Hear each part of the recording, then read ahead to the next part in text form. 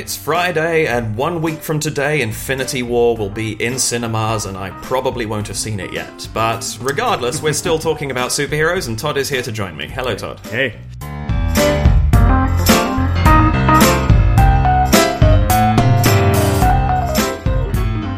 So, continuing our discussion, we were talking last week about a lot of Marvel and DC games, mostly Marvel, which seems to be the standard for what's available. They seem to just have more good stuff in the board game universe, although there's a lot of Batman games from 40 years ago that probably aren't particularly good. But I want to talk today first and foremost about a game that has nothing to do with either of these, although I think a lot of the characters, people have said, well, this is a spin-off of this character, which I think can only be expected in superheroes, really. But that is Sentinels of the Multiverse. Yes. Have you played this? I have. Have you dug into the depths of everything that's available for it? I have not. I've only played the base game. Right. Yeah. Yeah, I've played the base and I've added about 3 characters to it, I think. Right. But this, I mean, briefly, describe to us what we're dealing with Sentinels. Well, you've played it more than I do, so why don't you explain it? So Sentinels of the Multiverse is a superhero game about a completely fresh pantheon of characters. Previous comment about similarities notwithstanding. Mm-hmm. And the idea in this one is it's a cooperative game where you fight against a villain and you are each in control of one superhero. And the villain and each superhero and the location in which you are fighting are all individual decks of cards. And those decks of cards are incredibly thematic. I mean, ultimately, they do numbers, points of damage and add statistics. And it's an incredibly crunchy numbers game, and we're going to come on to that point in a minute. But my deck of card, if I'm playing Ra, the Sun God, all of the cards in my hand are going to be in relation to sun powers, heat, fire, solar energy. They will all have some theme tied into them, and it makes me feel that the 5 damage I just did to the 3 enemies across the thing is me throwing a gigantic fireball at them. It's really good at evoking the theme that is put into itself. And these characters all have backstories, which is really, really cool. And this game has a complexity system whereby it will actually say to you, this character's really complicated, don't start with them, or this character's really easy, if you don't know what you're doing, here's a good place to start. Sentinels of the Multiverse is not a good place to start if you are trying to get into board games and you want a superhero theme. No. It is the most superhero-themey board game going, but it is crunchy and it is complicated and it involves so many pieces that a lot of people, I think, have stopped playing the board game and switched to the app because the app does all that work for you. Yeah, because it's very mathy. It's very mathy. And you have one character can have 7 different status effects tokens on them at one point saying they do extra damage, but they take more damage from fire and they can't use water and whatever else it happens to be. Right. But it's such a good game. I've really enjoyed this experience whenever I've played it. Have you played it mostly solo? Or I actually have. I've played 2 multiplayer games in my time, which I also enjoyed. Okay. But I don't know that many people that want to get into something this crunchy. Once you start pouring the tokens out onto the table and the mountain gets a little bit bigger and bigger and bigger and you can't see the other players over the mountain of tokens. Right. Yeah, some people, I'm exaggerating, but some people just don't like exactly how crunchy it looks. Right. But the basic rules of the game aren't that difficult, are they? They're not. And that's the thing. It's one of those weird things that the game itself is so simple. Mm-hmm. I play a card, I do damage to you, and I apply a status effect to myself. The problem is, it's after you've had the 7 status effects applied and you're trying to keep track of everything that's going on. That's what puts people off this game, I think. So I can see why the app would be more popular, because it will do all that calculation for you. Right. Yeah. But the really cool thing with this is that the bad guys and the location are automated. Mm-hmm. So you take your turn. I think the bad guy goes, again, I haven't played this for a while, which is terrible. I feel like I've been saying that for the whole of this podcast. But I think the villain takes his turn and does a thing, and it's an automated draw of the deck. You draw his top card. And based on what's out, it may change how they behave. Right. So Baron Blade, who is the first villain that you will face. If certain cards are in play, he behaves differently compared to if certain other cards are in play. And he's also very weak. He doesn't have that many health points, but as soon as you knock him out, he flips over and becomes the arch-villain version of himself, who, if I remember correctly, is trying to crash the moon into the Earth. And you have to try and stop him. So it's kind of, he's got these really cool things, and everything about him is really thematic. Right. And he has these defense platforms that you can't hurt him until you've knocked them out if they're in play, and all this kind of thing. But it's all automated. And then you each take your turns one at a time and play out however you're going to play out. And then the location triggers an effect. And that may say, there's water everywhere. You can't use lightning powers because you'll zap yourselves. Or, or you can, but you'll do damage back to yourselves because of the feedback and this kind of thing. So it's a very...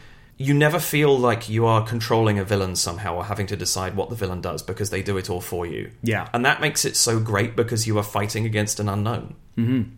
I mean, you can tell what the deck's going to do, but I really, really like it for all those reasons. I think it's a fabulous game, and I think it's something that if you can bear to stick with the crunch because it's worth the experience. Right. I think. Just give it a couple of plays to get used to it before you judge it. Right. Or just, I guess, play the app. I haven't tried it, but apparently it's great. But yeah, that's Sentinels of the Multiverse. Something that you can sort of quasi-talk about at this point, I believe, is a game that I have a great interest in playing, despite my comments about not liking DC particularly, but it's the one character I do like, and that is Batman. Because this game is not out, and we don't often touch on Kickstarter stuff here, but there's a game coming out called Batman Gotham City Chronicles, and there was no way we could have this podcast and not talk about this game. Yeah. Because it's just ripped Kickstarter apart with how popular it's become. Yeah, it's published by Monolith Games. They published their first game a couple years back called Conan. And Conan, based on the Robert E. Howard character, is essentially the same game that Batman is. Batman does a few refinements. It adds a couple more things, but it's basically the same game. And I kickstarted Conan, and when it arrived, it sat on my shelf for almost a year before I broke it out and finally played it. And it has become one of my favorite games of all time. Really? It is very much like Imperial Assault or Descent. It's a one versus many style scenario game, but with very streamlined, very simplistic rules. I would almost say it's like if a Eurogame designer had looked at Imperial Assault and said, I can make this game better. Interesting. And usually in these types of games, whoever plays the overlord or the bad guy who controls all of the bad guys in the scenario, their job is quite hard. You have a large rule book. There's lots of little things you have to take care of. The regular players only have a couple of things they need to worry about. So I do this action and that action. I have these cards that affect my dice pool or whatever. But Conan is so simple that after playing it once, you could play the Overlord. You could be the bad guy. Interesting. The base mechanic is you have this tablet called in Conan the Book of Skelios, where you have all of your bad guys on it, and there'll be gems above each one, and you will use gems from your pool to activate 2 of them. And depending on where they are within the line, it'll cost you more gems. So towards the front of the line, it's going to be 1 gem. At the end of the line, it's going to be 8. Right. When you use someone, they go to the end of the line. So I could use them again, but now it would cost me 8 of my gems. Oh, I like that. The gem management is fantastic. And for the player characters, your gems are your action points, but they're also your health. So as the bad guy does damage to you, it takes away your ability to do actions. The game is fantastic. I the like miniatures this. are great, and from the look of it, the Batman miniatures are out of this world. Oh, they're some of the best minis I think I've ever seen. They are. The quality of those is beautiful. The bases are all sculpted. Yeah. The detail is incredible. There's an expansion that you could buy on the Kickstarter campaign that got you the Batmobile, and the Batmobile is over 6 inches long.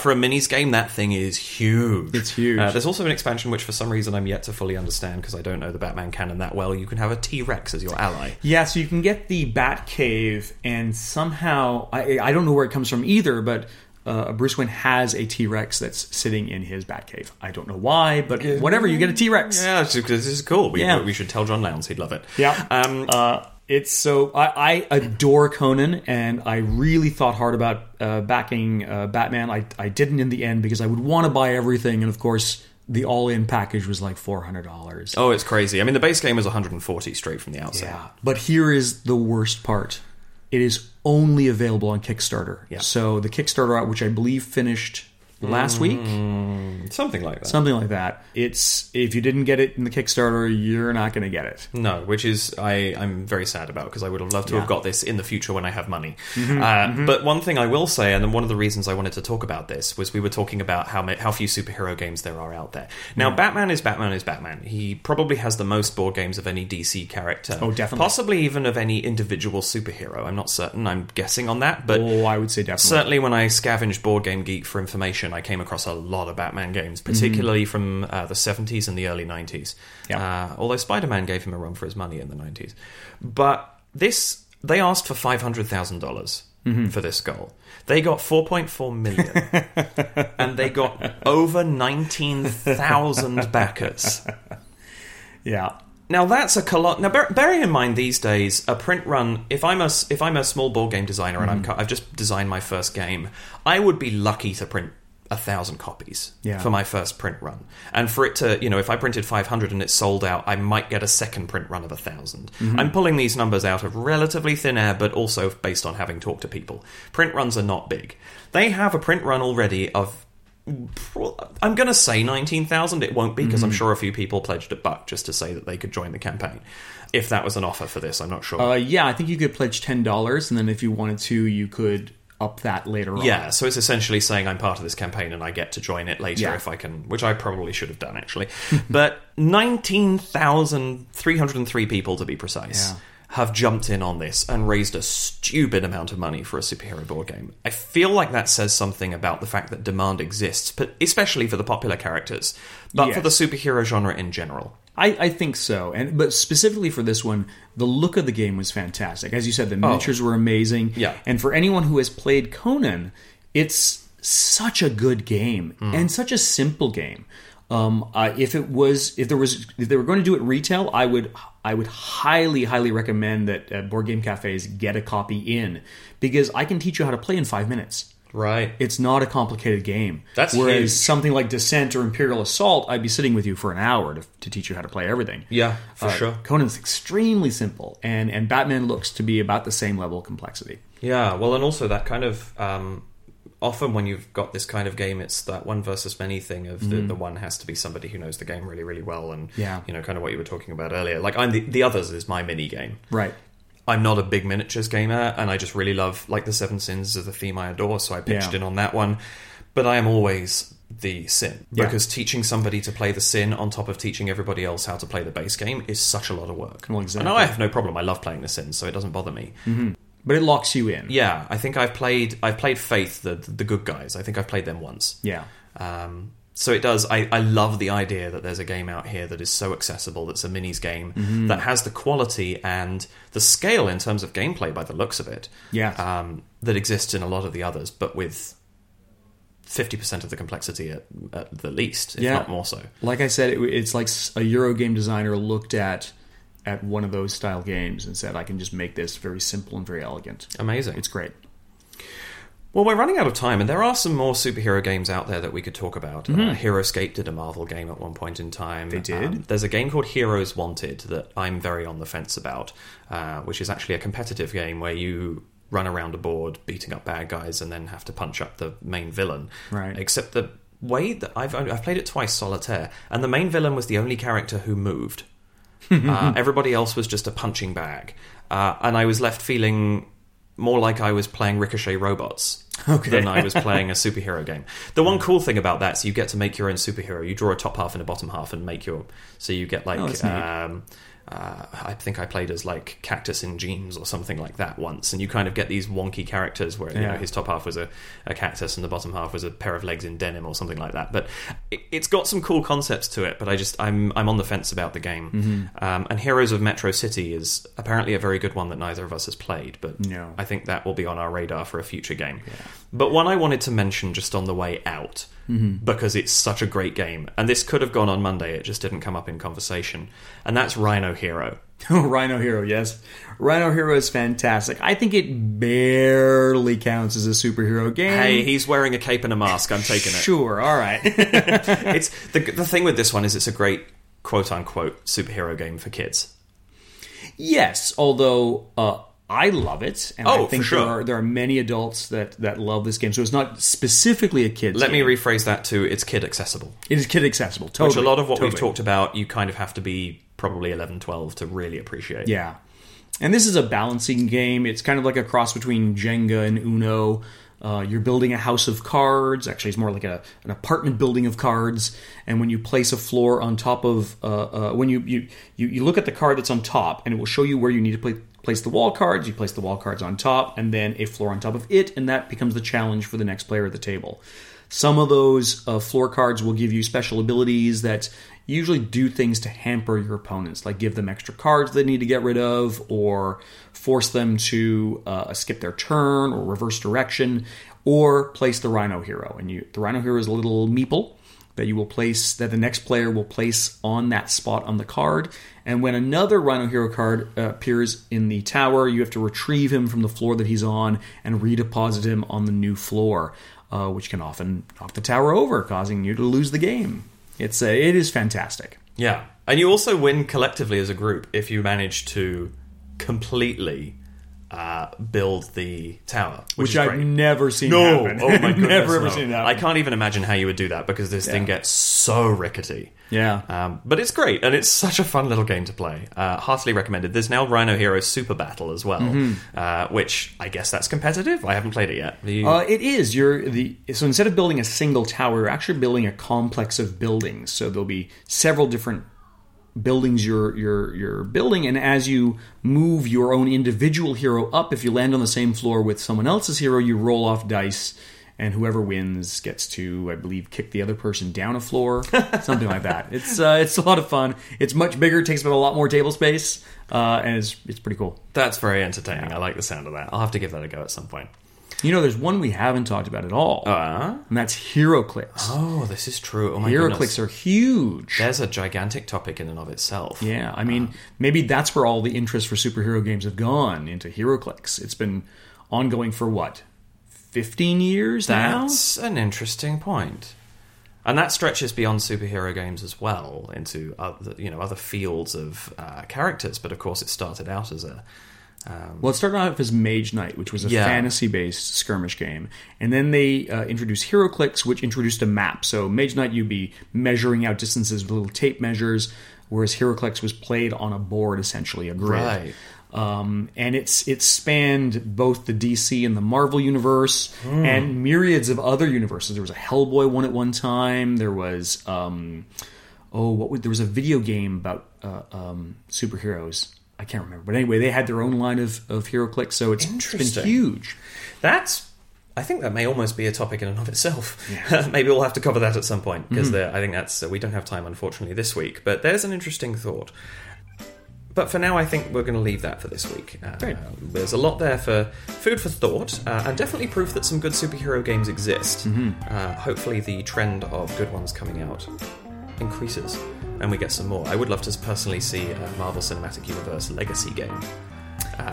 Where you kind of commit to being on one side or the other of the fence or whatever. I don't know how that would work, but somebody get on that. I'd love to play that. But yeah, for now, thank you very much, Todd, for coming and talking to us about superheroes. Well, thanks for having me. Greatly appreciated. We're going to leave it for there. You can get in touch with us here at podcast@snakesandlattes.com if you would like to ask us any questions about what we're talking about, to say hi, or for any other reason. The SnakesCast is produced by Dax Audio, and music is provided by Ben Sound. Join us next week when we're going to be talking about games that involve creation, be that building something or growing something, which could be quite an interesting topic, I think. The opinions expressed on the SnakesCast are those of the presenters and guests, and nobody else's. Thank you very much, and see you next week. Bye-bye.